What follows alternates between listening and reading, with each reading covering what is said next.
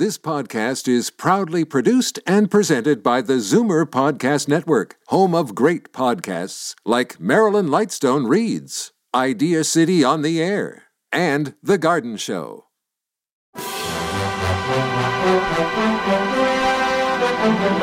It's Zoomer Radio's Theater of the Mind with Frank Proctor. Open your mind as we fill your head with amazing thrills, chills, and laughs. Theater of the Mind. The best love programs from radio's golden age. Only on Zoomer Radio. Now, here is your master storyteller, Frank Proctor. Well, thank you, and welcome to the show. Tonight, we go back to 1949 and a visit with Luigi Basco on the popular CBS show Life with Luigi. The show was created by Cy Howard, who had earlier created the hit radio comedy My Friend Irma. The action centered on his experiences as a newly arrived Italian immigrant in Chicago. Now, many episodes took place at the night school classes that Luigi attended with other immigrants from different countries. Another common theme involved Luigi's landlord sponsor, Pasquale, scheming to get Luigi to marry his rather obese daughter, Rosa. Perennial character actor and two-time Academy Award nominee J. Carrol Naish played Luigi. Now, he was one of the most versatile character actors in the business. Born of Irish descent in New York City, ironically, his black hair, mustache, and swarthy complexion invariably denied him roles as an Irishman, but his gifts for dialects were to land him plum character parts as Arabs, Italians, Pacific Islanders, Hindus, Mexicans, African Americans, and Orientals. Villains of the black-hearted variety were his stock in trade. Indeed, he was so damn good at his job that Time magazine referred to him as a Hollywood one-man United Nations. Life with Luigi was broadcast from 1948 to 1954, entertained millions of listeners, and helped shape American consciousness about Italian values and the Italian way of life. The show was popular, successfully competing with Bob Hope's The Pepsodent Show, and here's a surprising note. For most of its run, Life with Luigi aired at 9 p.m. on Tuesdays, and despite an estimated 30% share of the audience in its time slot, the show was without a sponsor until Wrigley's Gum bought it in 1950. So now here's the episode entitled An Erroneous Phone Bill.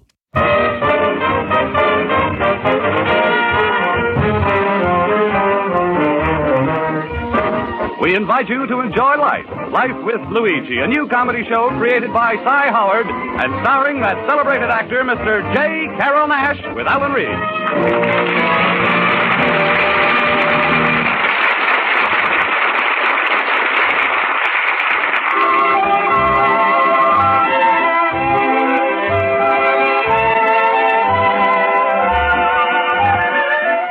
A year ago, when Luigi Basco left Italy to start his new life in America, he promised his mother that he would write and tell her about his adventure. So now let's read Luigi's letter as he writes to Mama Basco in Italy.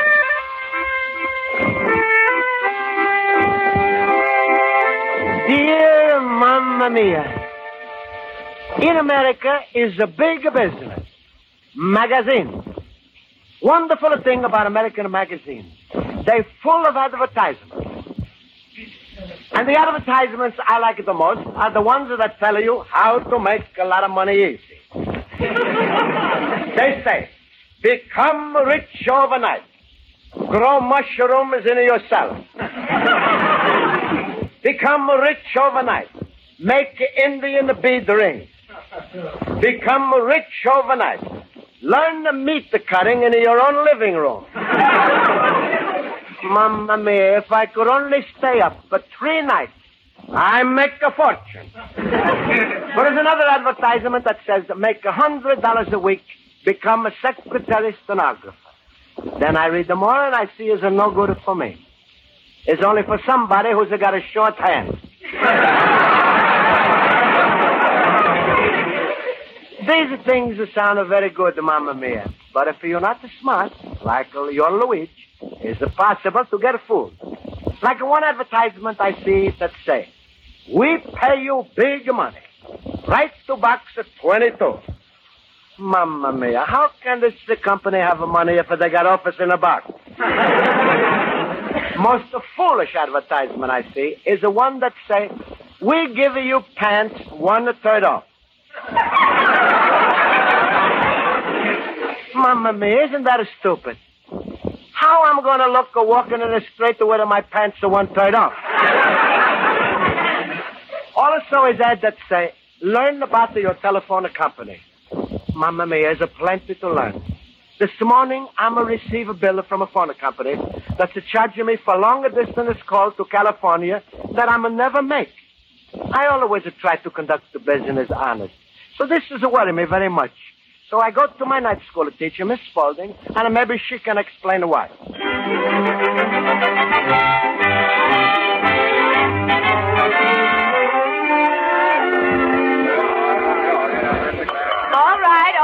All right. Quiet, class. I'll call the roll. Basco. I'm here. Horowitz. Yeah. Olson. Yo, I'm here. Schultz. Schultz, you're here, aren't you? Yeah, but I'm not squealing. I got showed, yeah? Oh, I should be a sensation in television. Mr. Schultz, please. You are very funny, and it is not necessary to dip your finger in the inkwell. Now, class, our lesson for today is English. What is it, Mr. Basco? Why are you raising your hand? Miss Spaulding, I got a problem. Today I'm going to receive a telephone bill with a charge for call to California I never make. Well, Mr. Basco, I'll help you with your phone problem later, if you don't mind staying after class with me. Well, I sure see you stay out of it. I'm glad to stay, Miss Spaulding. Luigi is the teacher's pet. Now, class. I enjoy a good laugh as well as anyone, but we must get on to our studies. Now for our English lesson. Now, who will volunteer to conjugate the verb to see? Well, who will volunteer? No volunteers? Looks like somebody's going to have to be drafted. Well, I'll have to call on somebody. Mr. Olson. Yeah, all right, I volunteer. I conjugate the verb to see. See, saw. See, saw. See, saw. Olson, stop already. You're making me dizzy. Mr. Schultz, you are disrupting the class. Now let me hear you conjugate see. I see, you see, he sees, she sees, we see, you see, they see. Schultz, that's good. Good, that's perfect. Yes, it is at that. To tell you the truth was a lucky guess.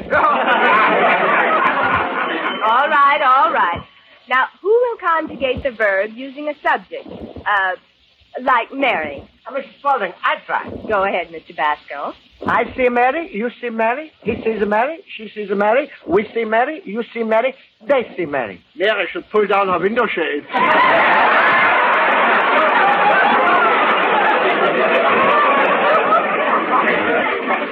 Mr. Schultz, please. That was very good, Mr. Basco. Now, could you conjugate a verb of your own? Sure. I take a verb to pay. Fine. You pay telephone company.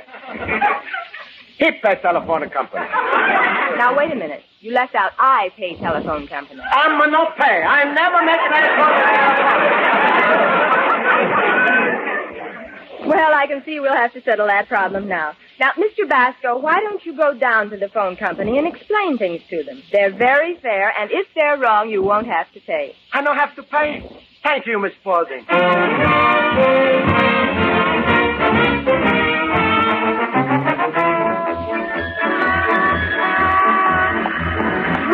Luigi, wait for me. Oh, you walk so fast. Look at me. My tongue is hanging out like a cocker spaniel. Luigi, my friend, I gotta talk to you. Oh, what's the matter, Schultz? Don't go to the phone company. Why not? A terrible thing happened to my cousin Hugo. Oh? You know, he once got a big telephone bill. He tried to argue with the telephone company. He got them mad, and they made him pay it anyway. They made him pay? Yeah, but for the last 10 years, he's been getting even with them. How? Every time the telephone rings, he don't answer. But Schultz, if I don't go to the telephone company, what am I going to do? Luigi, in my head, an idea just pooped. Why don't you go to your friend, Alderman Johnson? Let him investigate it for you. That's right, Schultz. Alderman Johnson, he's always try to help me. I go to him right now. Thanks, Schultz. Goodbye. Goodbye, Luigi. And remember, smile. What if you do get into trouble with the telephone company? What can they do? Can they hang you? Can they shoot you? Can they throw you in jail? Schultz, can they? How should I know? Am I a lawyer?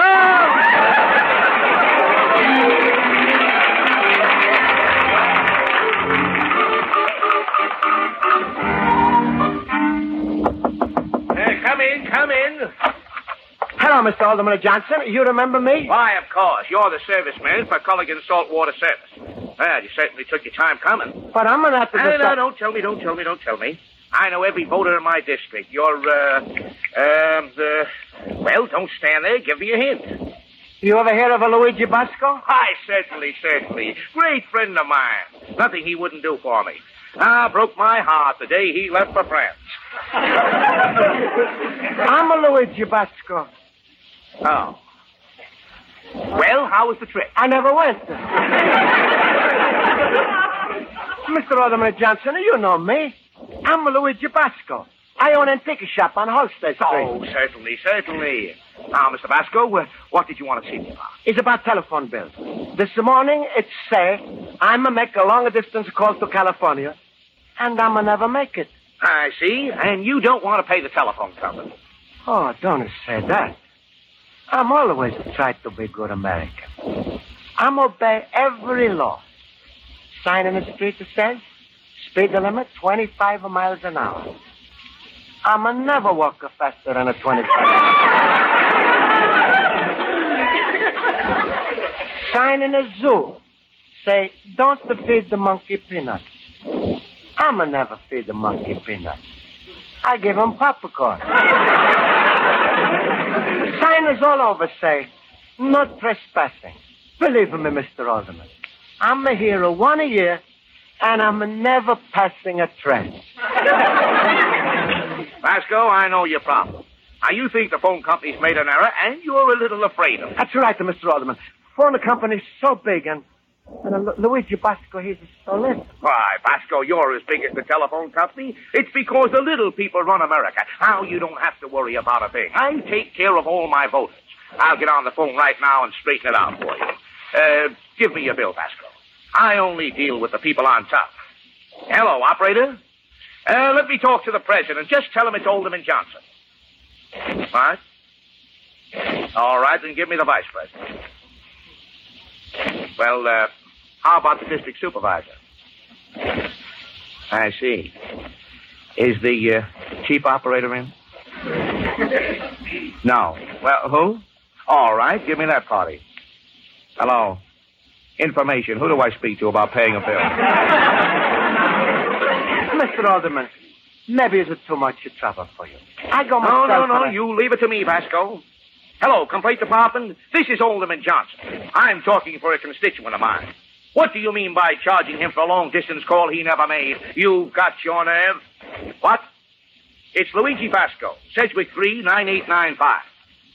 Yeah? Yeah? All right. Well, Basco, you'll never have any trouble with the company again. I won't? No, they're taking out your phone tomorrow.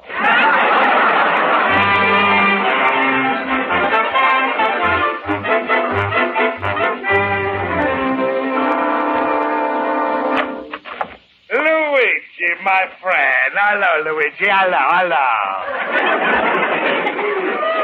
Hello, Pasquale. What's the matter, Luigi? Why are you so sad, my little man? You look like a little puppy with his tail between his ears. Pasquale, it's a long story. This morning, I'm receive a wrong bill from telephone company. I ask Miss Spaulding. She say, go to company. Schultz say, go to Alderman. I go to Alderman, and he's to make even worse. Sure, she'll go to everybody but your best friend, Pasquale, and what's happening? Nothing. Why are you running around like a crazy little squirrel looking for food when all the time you could have come straight to the nuts. You're so right, Pasquale. Nobody's a bigger nut than you. That's a funny thing. When I'm say it, it's a sound different. Pasquale, I'm in trouble, and I'm coming to ask you for a favor. Phone company is going to take a phone out of my store tomorrow. Luigi, why you having to worry when you got a good friend like Pasquale who's bringing you from all the country? You don't need a telephone. You can use mine. Is there no trouble, Pasquale? What the trouble? It's a pleasure. Every time there's a phone ring, I call you. Thank you, Pasquale. You real friend. Sure. Now, I do you a favor with a ring. You do me a favor with a ring. Pasquale, what the favor I can do you with a ring? Slip it out of my daughter Rose's finger. No, Pasquale. I'm not going to play a ring around the rose. It's no use, Pasquale. Rose is a nice girl, lovely girl. But she's too fat for me. Luigi, you call it 250 pounds of fat? What do you call it? I ask you first. Pasquale, we just waste time talking. I'm not going to marry Rose. All right, you big, stupid fool. Just because of a little thing like a marrying my Rosie, you're going to lose your telephone. Pasquale, I'm not in need of your help. Maybe it's better I go myself to the telephone company and find out why they charge me for this call to California. California? Wait, Luigi, don't be so impatient. I changed my mind. I'm going to help you. Then you're not angry with me, Pasquale? No. Hey, Luigi, you give me a telephone bill and go take a walk, and I'm going to fix everything up with the phone company. Pasquale, why you do this? Because Pasquale's in love with you like a... Don't say it. All right. You go for a walk, Luigi, my friend. I'm your countryman. I'm going to take care of everything. Thank you, Pasquale. You're welcome, Luigi. Abro, Figaro, bravissimo, abro, Figaro, bravissimo, fortunatissimo. Hello? Operator? Give me the chief of supervisor. Hello, chief of supervisor? This is a very good friend of Luigi Basco, 21 North the Holstead Street, telephone number Sedgwick 398-95. I'm understanding you want to take out his telephone next week. I think it's very bad of you to take a man's business away. It's a bread and a butter. Huh? What's Basco's business? He's a bookie.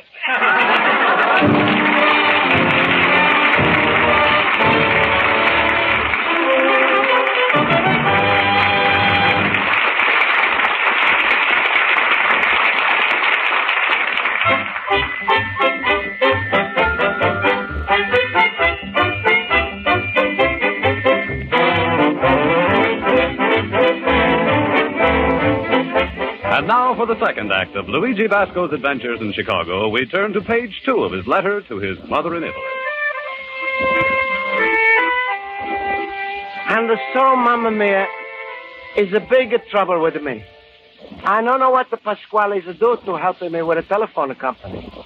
All I know is, this morning, manager come in, asking me to put $2 on a nose. Soon as I'm put it on my nose, he's disconnected the telephone.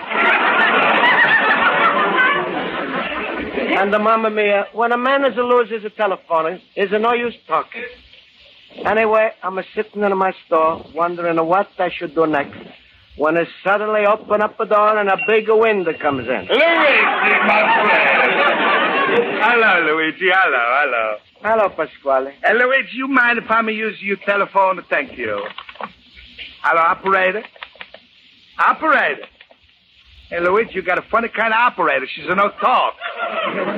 Must be Johnny Belinda. Pasquale, phone company is disconnecting my phone. What? After I'm say such good things about you? Pasquale, just what is it that you say about me? Well, I'm praising you, Luigi. I'm telling him Luigi is a man who knows his oats. Also, he's got a very stable character. Well, thank you, Pasquale, but it's very strange to me. I not can understand what's happening between me and the phone company. Hello, Luigi. Hello, Pasquale. Hello, Schultz. Luigi, how you make it out with the telephone company? Schultz, I'm got lots of trouble. My phone had died. Smile, Luigi. If you ever want to get a message to California, I'm going to lend you a carrier pigeon. Delicatessen, man, Schultz. How's a little bird like a pigeon going to carry Luigi to California? Carrier pigeon bag. That's a good one on you, Pasquale. You don't know what he's talking. Wait a minute, Schultz. Listen, Schultz and Pasquale, no fight. I'm in trouble. Why don't you go straight to the telephone company, tell them your story, and let them straighten out the whole thing? Down to go, Luigi. Go. Down to go. Go. Down to go. How do you like that? They win.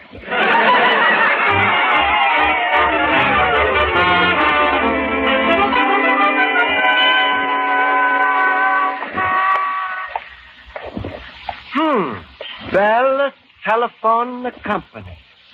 Mamma mia, it's a big building. Oh, here's a sign on the side of the building. It says, Bell Telephone Company, Estab, 1878.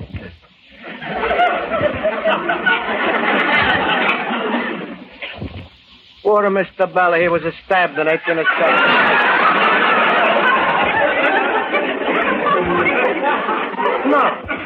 No, I must be wrong. A stab 818-78. That's their telephone number. Well, Luigi Basco, now don't be so nervous. Like all the men say, America is on the side of a little man. And I'm a little man. Well, I'm going inside and find out what's with the telephone call to California. Excuse me, lady, please. I'm coming here about call to California. This is a Bell Telephone Company, no? Yes. I'm like to speak to Mr. Bell. Mr. Bell is dead. All right, I wait. You don't understand, sir. Mr. Bell is no longer with us. That's not nice. A man who spent his whole life inventing telephone, now he's get fired. Sir, Mr. Bell still owns the company, but he's dead. Oh.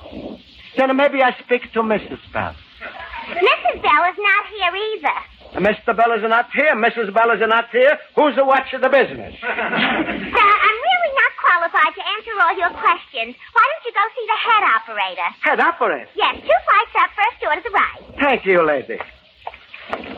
Mamma mia, I'm learning something every day. Just now, I find out there's 2 kinds of operators. With the head and without the head.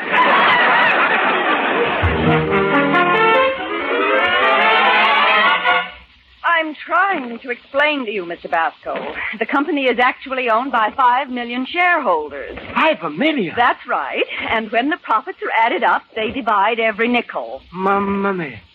When they get through with that nickel, it must be in a terrible shape. Mr. Basco, for 2.5 hours, I've tried to explain. Mr. Basco, why don't you go see a vice president? Mr. Basco, this is unprecedented. You've disrupted our entire organization. I'm sorry, Mr. Vice President. But do you think it's nice for Chicago Telephone Company to be mad at me? Even when the 2 people is mad, they talk once in a while. All right, you don't ring my phone no more. At the least, maybe once a day you should have given me a little tinkle. Basco, the telephone company is not angry with you. Then why the telephone company is disconnecting my phone? Just because I'm never make a call to California. Mr. Basco, really, you must have made that call. Our company never makes a mistake.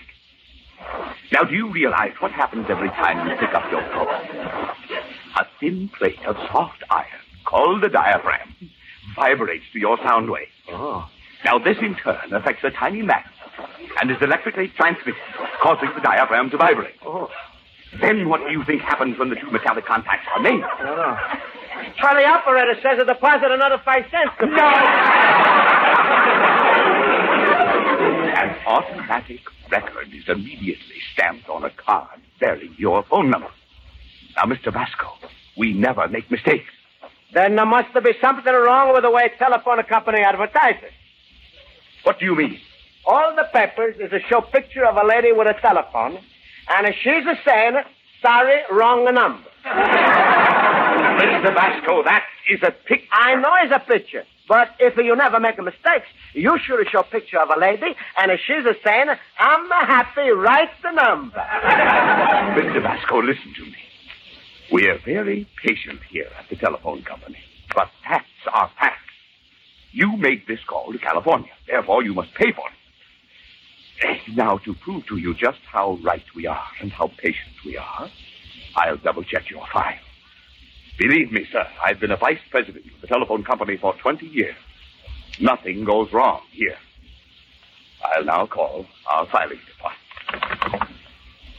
Hello? Hello? How do you like that? The phone is dead.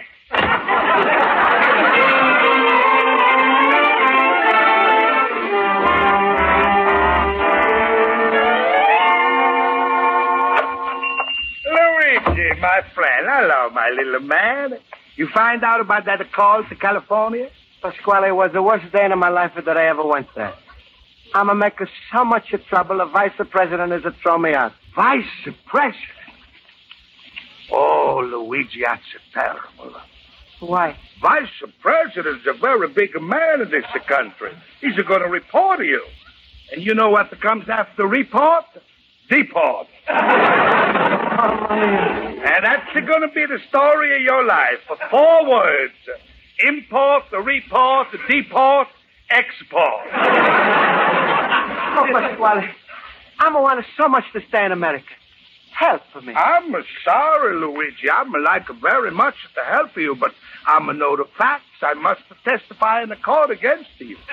But, Pasquale, why you must testify against me? Oh, it's a big law here. It's called habeas corpus. And even if I'm no testifier, my Rosa, she's still got to testify because she's living next door. Pasquale, help me. Is there nothing I can do? Nothing. Wait. I'm just to remember, is another big law. Wife not going to testify against the husband. But you're not my wife, Pasquale. No, but I know a certain party who's willing to make the biggest sacrifice. Who? Welcome home, my son. Hello, Papa.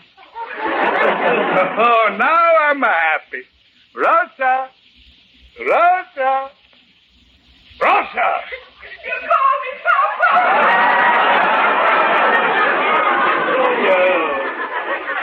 Come here, Rosa. Say hello to Luigi. Hello, Luigi. Hello, Rosa. Bless you, my children, and I'm hope you live together happily ever after. Papa, does this mean we're already married? Ooh, shut up your face. Hello, is Mr. Basco here? I'm Luigi Basco. Mr. Basco, I'm from the phone company. We've investigated that California call, and we find it was made to the Hollywood Matrimonial Agency. Hollywood, the matrimonial agency? It's all right. I'm going to pay. Everything's going to be settled nice and quiet. We investigated this phone call, Mr. Basco, and it seems the conversation was about getting a husband for a certain Rosa. Is you getting past my bedtime? Good night, everybody.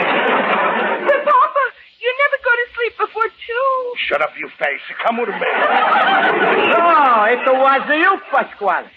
You used my phone for your call to California. Mr. Basco, it may interest you to know anyone who uses your phone without your permission is liable to a lawsuit. Pasquale. Yes, my son? Habeas corpus, Papa.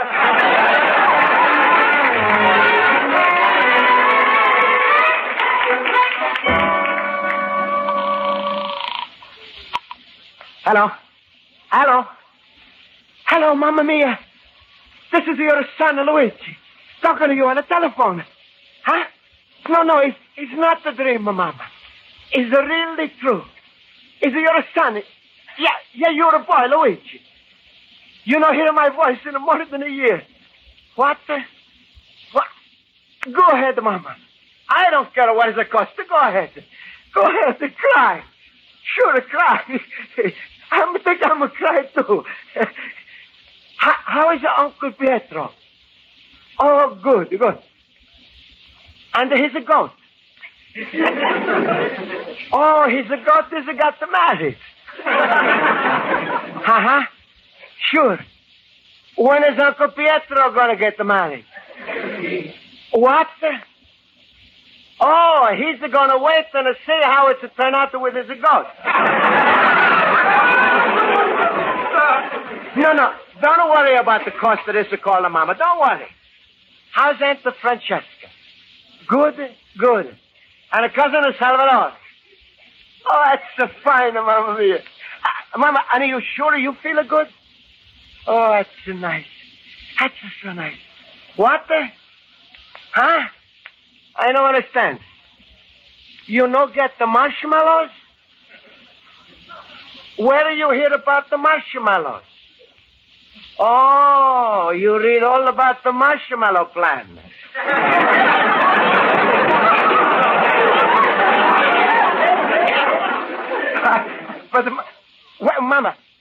Mamma mia, is there somebody here want to talk to you? Now, wait a minute. Pasquale, go ahead, Pasquale. Hello, Mamma mia, goodbye. What? Why is the Pasquale get off of the phone so fast? I'll tell you why, Mamma mia. Because he's paying for this phone call.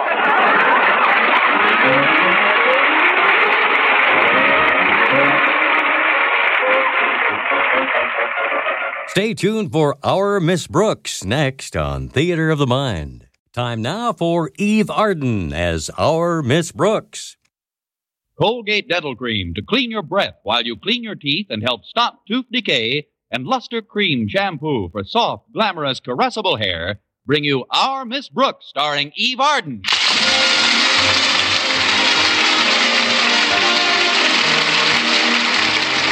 It's time once again for another comedy episode of Our Miss Brooks under the direction of Al Lewis. Well, this is National Pickle Week, and among others who celebrated the occasion was our Miss Brooks, who teaches English at Madison High School. I celebrated National Pickle Week, all right, by getting myself into the prettiest pickle you've ever seen. It all started innocently enough when my landlady and I sat down to breakfast last Thursday morning. There's your cereal, Connie. Now tell me, dear, have you made any plans for your vacation next month? Nothing definite, Mrs. Davis.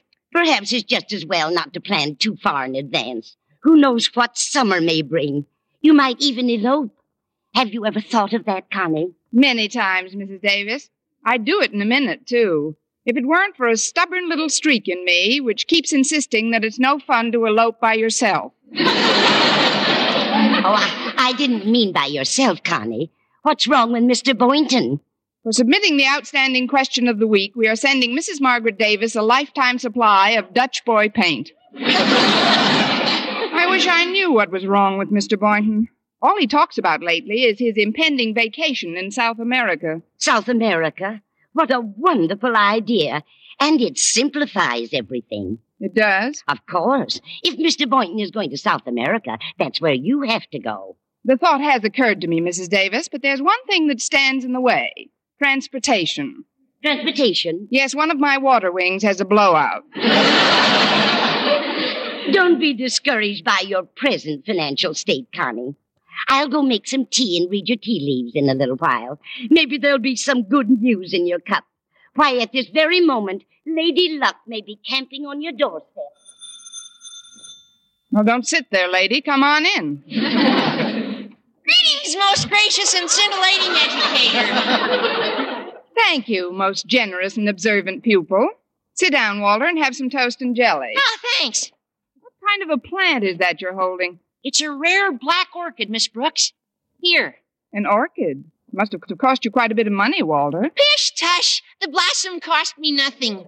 Besides, this is no time to concern ourselves with petty monetary considerations. I'm going to be rich, Miss Brooks. Wealthy beyond all dreams of avarice. The fabulous treasures of the universe are within my grasp. Say, buddy, could you spare a round-trip ticket to South America? No, I'm serious, Miss Brooks. I've discovered uranium. Uranium? Where? On my shoe. Who's your boot black? It's no joke, Miss Brooks. I made the discovery in the chem lab. We got a brand new Geiger counter, and it's... By the way, have you ever used a Geiger counter? I haven't had to, Walter. Very few of my pupils are named Geiger. No.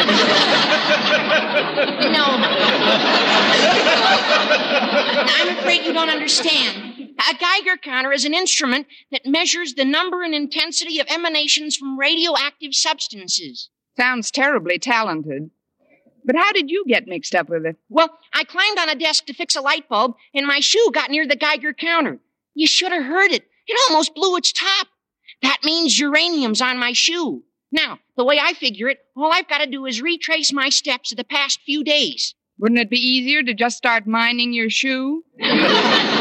Please, Miss Brooks. No, you got to help me. You see, the counter is school property and can't be removed from the building without Mr. Conklin's permission.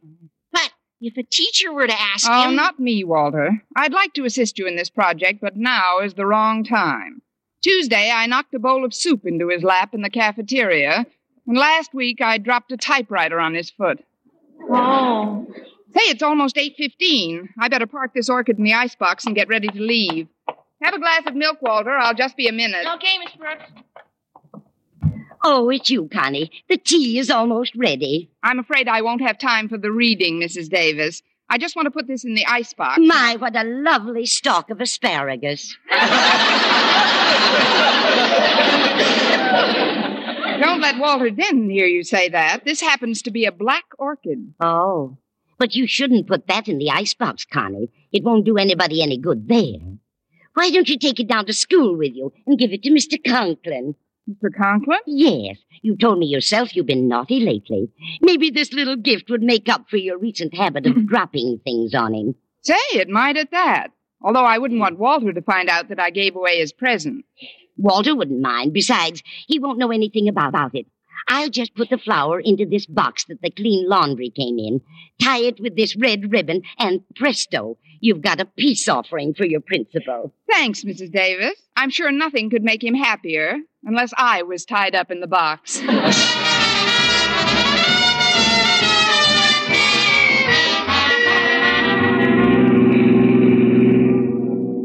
Gosh, Miss Brooks, we should reconsider my proposition about that Geiger counter. If you'll just get us permission to use it, I'll make you a 50-50 partner in whatever we find. It's a more than liberal offer, Walter, but I'm afraid I can't take advantage of it. Right now, I'm trying to figure a good method of stowing away to South America. Well, all right, Miss Brooks. But I hate the thought of passing up a possible bonus of $10,000 offered for discoveries of uranium. I know, Walter, and I can't say that it's altogether impossible, but as far as the immediate future is concerned, did you say $10,000? That's right. And if it's a big field, we might even get 10 times that much. Open the throttle, Casey, and point me at Mr. Conklin's office. Well,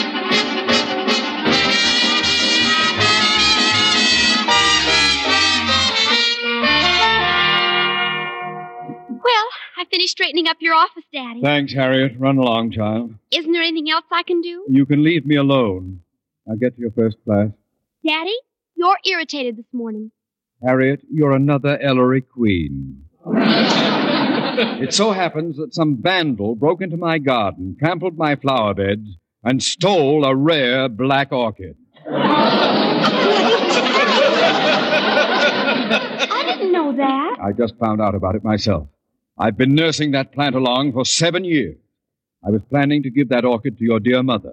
It's her birthday today, you know. Yes, I know.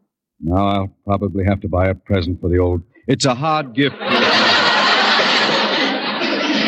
If I ever get my hands on the scoundrel who'd... Enter. Good morning, Mr. Conklin. Oh, it's you. Hi, Miss Brooks. Hello, Harriet. I was just leaving the office, Miss Brooks. Try and cheer Daddy up a bit, will you? He's rather low this morning. I'll see you at lunch, Daddy. Bye. Bye. Well, Mr. Conklin, isn't this a bright and cheerful morning? Be brief, Miss Brooks. What brings you to my office? I just came in to leave this little gift. Gift? Yes, sir. May I put it on your desk? If you think you can do so without knocking the typewriter off on my foot again. What else? Mr. Conklin, I should like your permission to borrow the Geiger counter from the chem lab. Geiger counter? I believe that's what it's called. It's used to indicate the presence of uranium. Miss Brooks, are you planning to pelt me with an A-bomb? Certainly not, Mr. Conklin. I couldn't even lift an A-bomb. But I've heard that there's quite a reward for discovering new uranium deposits, and I thought maybe Kindly leave the premises. But, Mr. Conklin, I am in no mood to discuss this nonsensical project at this moment. I've had a most difficult morning. Nay, a shocking morning. What happened, Mr. Conklin? I don't know how versed you are in things botanical, Miss Brooks. Oh, I'm pretty versed. Several years ago, I purchased a rare plant. For the first few years, it failed to bloom. I tried everything. Finally, I ceased to rely on the hit-or-miss methods of plant propagation employed by a bunch of buzzing bees, and I pollinated that plant personally. Do you realize what that entailed? Of course, you had to smear your feet with honey and jump from petal to petal.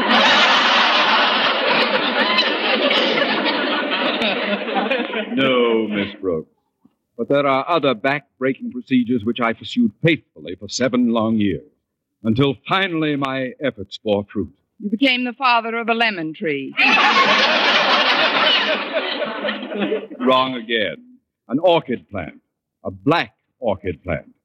Just yesterday, it started to bloom, and I said to myself, "You're a lucky man, Osgood.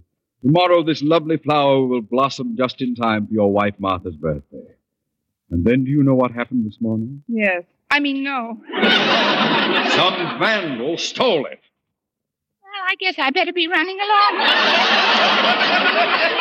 Miss Brooks, where are you taking that box? I thought you said it was a gift. Oh, it is a gift, Mr. Conklin. But not for you. That is, not actually. It's for Mrs. Conklin. Her birthday, you know. Just a little remembrance. Well, you can leave it here. I'll take it to her after school. I'd like to see what it is before I take it. Oh, no. I'd rather you didn't see it, Mr. Conklin. That is, well, it's underwear. That's all right. We share a dresser, you know.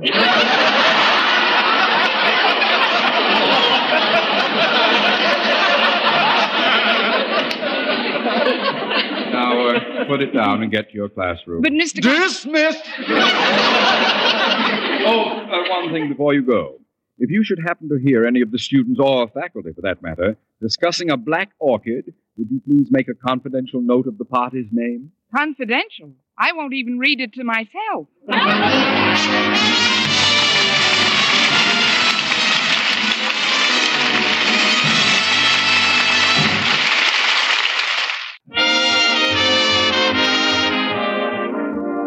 Well, my morning classes passed without any undue noise from the principal's office, so I assumed that Mr. Conklin hadn't found time to open the box containing his own black orchid, so thoughtfully provided for me by Walter Denton.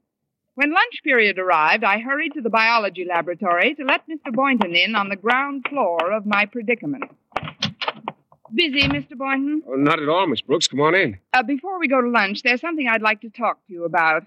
It's really silly, I guess, but I was rather embarrassed this morning. Embarrassed? It all started when Walter Denton came to pick me up and told me some ridiculous story about finding uranium on his shoes.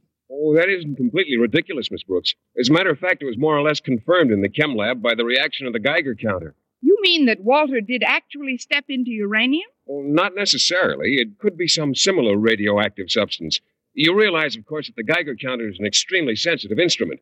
It'll even pick up emanations from your radium dial wristwatch. All the way from Fisher's pawn shop? Why, it's a wonderful invention. And while Walter's shoe may not necessarily indicate the presence of any large field nearby, it's still a rather provocative incident. I'll say it is. Half of $10,000 is very provocative. If one were to discover some uranium, one would never miss the money it cost for a summer vacation, would one? Well, I should think not. I'm going to South America myself. South America? Well, that's funny. I'm going to spend my vacation down there. You too? What a coincidence. When are you leaving? The day school ends, June 23rd. You too? What boat are you taking? The SS Brazil. You too? What cabin will you be? Oh, no,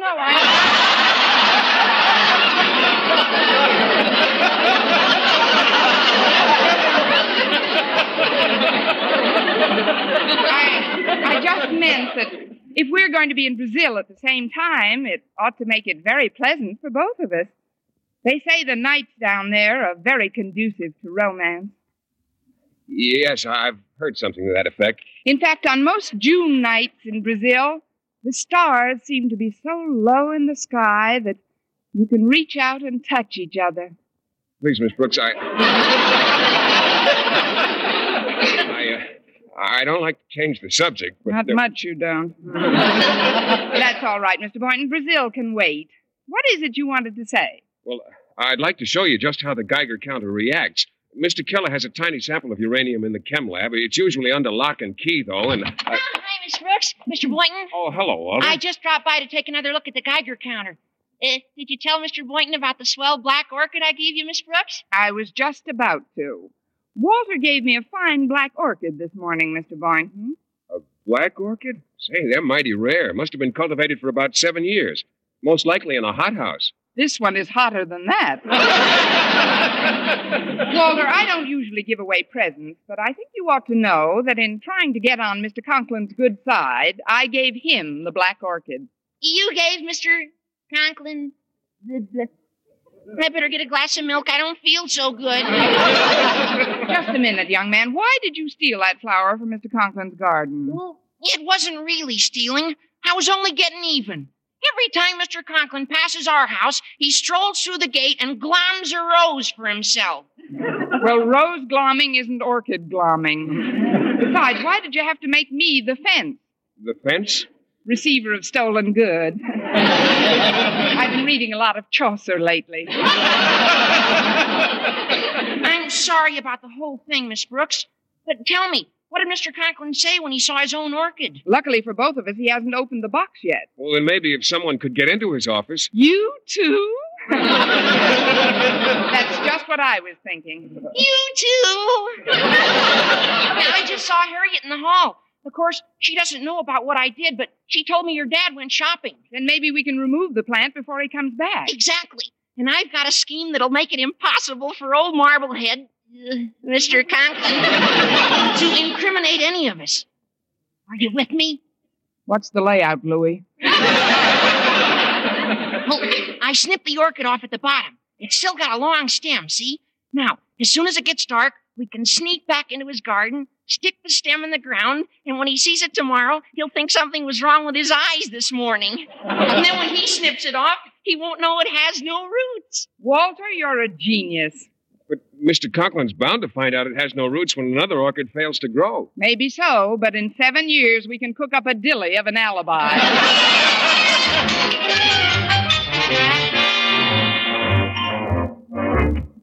I'll keep a watch here at the door, Miss Brooks. All right, Mr. Boynton. Now hurry, Walter. We've got to get that box off Mr. Conklin's desk before he gets back. Okay, Miss Brooks.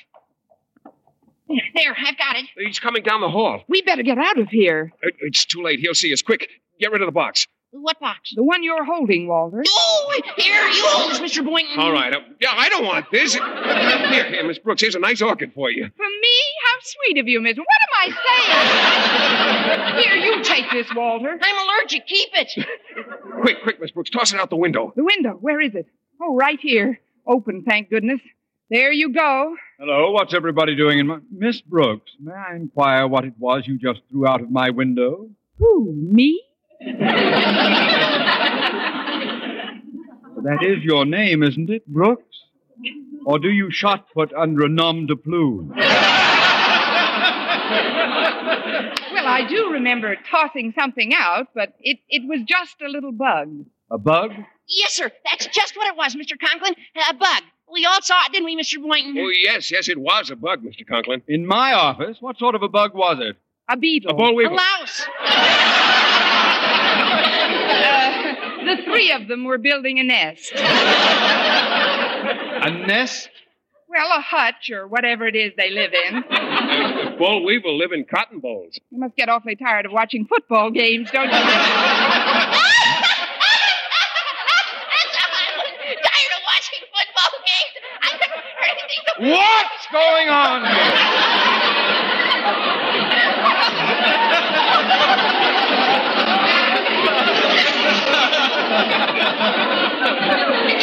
What are you three doing in my office? Well, sir, we just came in to wish your wife a happy birthday. You came in to wish my wife a happy birthday? Yes, sir. Happy birthday to her. Happy birthday. Oh, quiet! Mr. Conklin, I might as well tell the truth. I wanted to give Mrs. Conklin her present myself. That's why we entered your office, but then when I heard you coming, I became nervous and tossed it out the window. Oh, well, that's easily remedied. We'll just reach out and pick it up. Now, but if there's nothing in it but underwear, Please, not in front of Mr. Boynton. You see, that was a little fib, too, Mr. Conklin. It isn't underwear. It's something for the house. You see, I wanted you to be surprised, too. That's right. That's what Miss Brooks told us. Yes, sir. She wants you to be surprised, too. Oh, well, that's different. Something for the house, eh? Mrs. Conklin's been talking about new curtains for the dinette. Could this be curtains? It could be for us.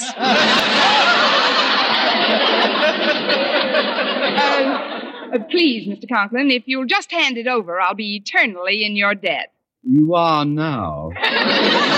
But if it pleases you to surprise us, then take it. But whatever you do, don't come over too early. I'm not going to give Mrs. Conklin my gift until after dinner. Oh, that's perfect. You'll be good and busy inside.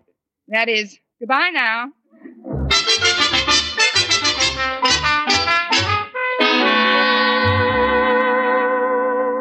The cafeteria's about to close, Daddy. Aren't you going to have lunch? I had to bite downtown, Harriet, when I bought your mother her birthday present. Oh, what did you get her, Daddy? A radium dial table model clock so she can see what time of night it is without waking me. I took it home before I returned to school. $15 I paid for that clock. You'd better like it. I hope you hid it someplace where she won't find it in advance. You know how inquisitive Mother is about her presents. I'm well aware of your mother's little idiosyncrasy, Harriet. I hid it all right. I buried it in the little sunken toolbox out in our garden. This is one present nobody could find without a Geiger counter.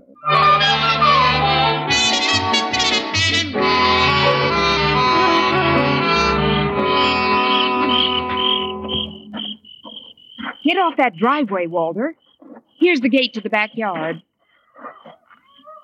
Now, show us about where you got the orchid, Walter, and I'll dig a little hole for it and put it back. All right, you are, Mr. Boynton. It's over this way. Bring the box. What's that box you're carrying, Walter? This? Oh, this is the Geiger counter. I figured if we get away with this flower deal, we can get away with borrowing the counter for one evening. Oh, great. Now I'm the co-owner of a hot Geiger counter. I wonder how Tehachapi is in the summertime. Oh, don't worry, Miss Brooks. We'll be through with this job in a jiffy, and then we can do a little prospecting. Oh, stop right here, Mr. Boynton. I think this is pretty close to where I got the flower. All right, Walter. Please, Mr. Boynton, there's nothing to get so excited about. That wasn't me. No? It's a Geiger counter. This is where I must have stepped. Miss Brooks, we're rich. South America, take me away. Mr. Boynton, dig some more. I'll put the counter over here now, so we keep quiet. We don't want to disturb anybody. Wait a minute. I've uncovered some sort of a toolbox. What's this package in it? Listen. It's ticking.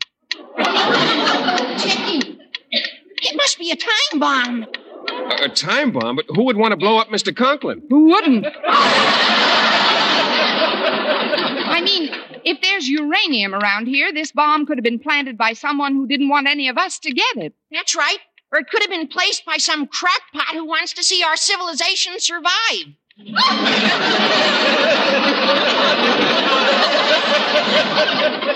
Listen. It's ticking louder. Quick, give it to me. Here's a full watering can. This should stop it. There. It stopped. You've done it, Miss Brooks. Oh, you certainly have, Miss Brooks. I don't know what it is she's done, but I'll bet I'm against it. Mr. Conklin, oh, this is one time you won't be mad at us. Miss Brooks just stopped the ticking. Well, she certainly did, sir. She threw the whole box right into the watering can. You see, it isn't making a sound. Indeed, it isn't. But then, after they're submerged in water for a while, very few $15 table model clocks are capable of making any sound!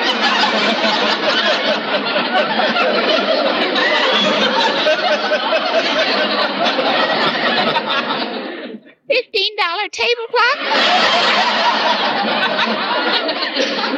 Yes, Miss Brooks. Contained in this soggy, gift-wrapped box is my wife's birthday present. Well, is there any message you'd like to convey? All together, gang. Happy birthday to you. Happy birthday to you. Happy birthday, Mrs. Conklin.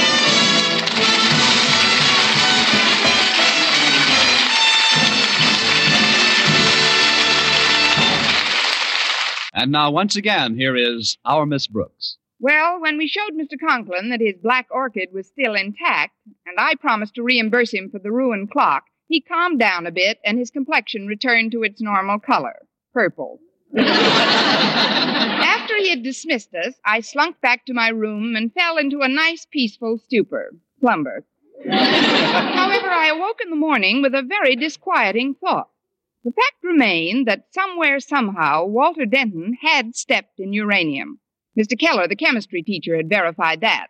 So when Walter arrived to pick me up, I hastened to reaffirm our partnership. We are still partners, aren't we, Walter? Oh, you bet, Miss Brooks. Mr. Conklin didn't see the Geiger counter at all. Good. Now, today, let's get a hold of a sample of uranium so we'll know what we're looking for.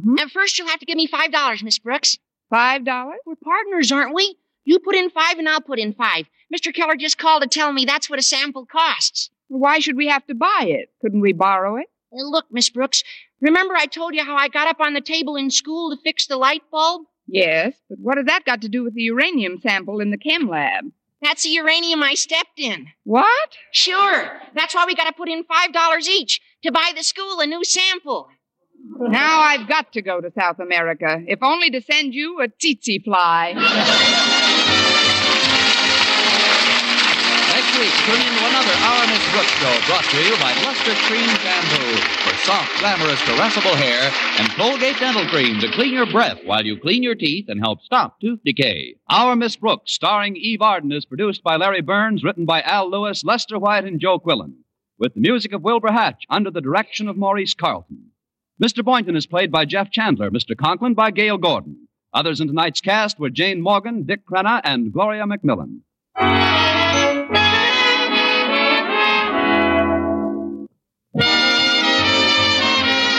For mystery liberally sprinkled with laughs, listen to Mr. and Mrs. North, the exciting, fun-packed adventures of an amateur detective and his beautiful wife. Tune in Tuesday evening over most of these same stations. And be with us again next week at the same time for another comedy episode of Our Miss Brooks. Bob Lamont speaking. This is CBS, the Columbia Broadcasting System.